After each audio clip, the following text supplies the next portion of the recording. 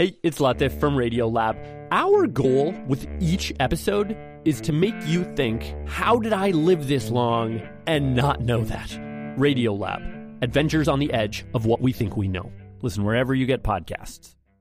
Good morning, everyone. I'm here with Miles O'Brien, who's in for the vacationing Celeste Headley all week. Good morning, Miles. Good to be here. You know, I don't know if you watched or took a look at the coverage from Haiti over the weekend, but each individual story of people reaching out for help, the help not arriving, was, I think, emblematic of a huge story. You can't really even put into context the number 100,000, which is what they're saying the death toll is going It's to be. very difficult to get a sense of the magnitude of the problem and the tragedy there, I think. And each one of the stories both tells a tiny slice and tells it all. And we've been relying on the remarkable team of reporters we have on the ground in Port-au-Prince from our colleagues, the BBC. Listen to Mark Doyle speaking with, having a conversation which is tragic and sadly typical.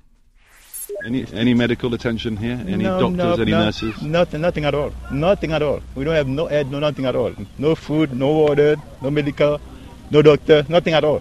You are the first one to visit us, sir. Mark Doyle, the first one to visit that community of people waiting for aid. The people in Port-au-Prince and around Haiti in the wake of last week's earthquake are fending for themselves.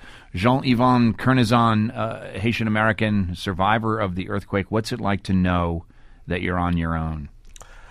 It's actually very hard, especially in the first hours of the tragedy. We were hoping that the people from the United Nations, the minister, would be of assistance to the people. But up until we left on Thursday night, we had not seen one single soldier even directing traffic. Well, Jean-Yvon Kernizan is a Haitian-American survivor in our studio who was there during the earthquake, as you just mentioned, arrived back here late last week. Also in the studio with us is Selena Ryan, a survivor, friend of Jean. Good morning to both of you. Good morning. So, first of all, Jean, just explain the story that happened to you. I mean, where were you when the earthquake hit, and just how did it unfold over the days before you decided to leave? We got home a bit late, and we were having a late lunch when it happened. And all of a sudden, it's like the whole table moved, hit the china that was next to it, and it took me a few seconds to realize what was going on. And with the help of the friends that they have a little more experience in earthquake, being from California. Right. And we formed a chain. There were 5 of us, and we formed a chain and to get out because you couldn't do it on your own. It was so, everything was like moving around. And what happened to your home? Thank God the home is still standing. We may have to assess the structural damage, but the home is still standing. But because it was still standing, Selena, it became the obvious location for a makeshift hospital, right? Mm-hmm, exactly. We soon after it happened, we opened the gate into the courtyard, and people started streaming in from the neighborhood who were injured and needed help. So we did what we could with the small amounts of medical supplies we had, like a bottle of hydrogen peroxide and some bandages and how many people? Water. I think within the amount of time, up to 200 people came through at some point. One bottle of hydrogen peroxide and some... And a bottle of alcohol. We actually had 2 bottles. We found another bottle in the house. Okay. And what emotionally are your colleagues, your compatriots going through in Haiti as you've seen these stories and watched the coverage since you returned? I think one thing that is very therapeutic for the people, especially the young people, is the fact that they were the one helping. Because you sense that when you are in a lot of pain and you're helping other people that are in pain, your pain kind of diminishes. And this is what happened to us and to a lot of people that were helping. At one point, you didn't matter anymore. It was more like, because we had no gloves, for example, and you know all the risks associated with dealing with blood and not having gloves on, but it didn't matter. You see, the important thing was to be able to provide a little bit of assistance to the people that were injured.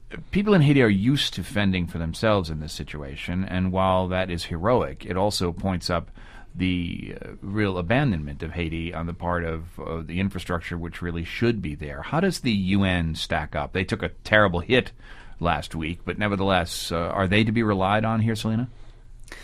I think in my experience being in Haiti before the earthquake hit, as we were talking to a lot of people, the sense of the UN presence there is not a positive one, even before this happened. And we were able to see that firsthand, that when the earthquake hit, they were nowhere to be found to give any assistance. And even though they were hit hard, as everyone else was, they're soldiers and they should be expected.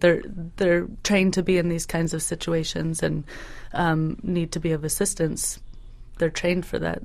And Selena Ryan talking about the peacekeepers who were nowhere to be found. Of course, again, we've mentioned that they took a big hit themselves as a result of the earthquake. But Jean-Yvon Kernizon, what about the police force in Haiti? What about the government? It was about the same thing. We finally saw them. It was at the first gas station. We were trying to get some gas, and they came, blocked everything, and it's like kick everybody out and took all that was available.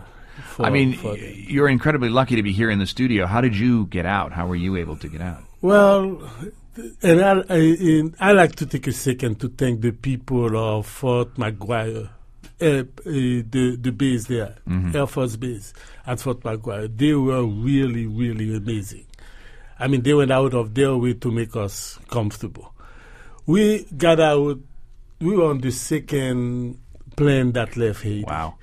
And we started early. The thing is, at one point when we had nothing else, to no more supplies, we thought that it would be easier if we came and let people know what's going on in order for the people of Haiti to for things to be moving a little bit quicker, because it was so slow. And up until we left on Thursday night, no one had received not even a bottle of water. Well, basically, based on your experience, and we're going to leave it here, but 12,000 U.S. troops will be on the ground by the end of today. That's a positive thing? And what I'm hoping is that they are there for the people, not to protect just a segment of the population. Right. Well, you're evoking a complicated history between the U.S. and Haiti. Jean-Yvon Kernizon, Haitian-American survivor of the earthquake last week, along with Selena Ryan. Both were in Haiti and returned late last week. Thanks to both of you. If you allow me, there is one little thing I like to say. Actually, we got to go on that, but we'll put it on the website, okay? Thank you.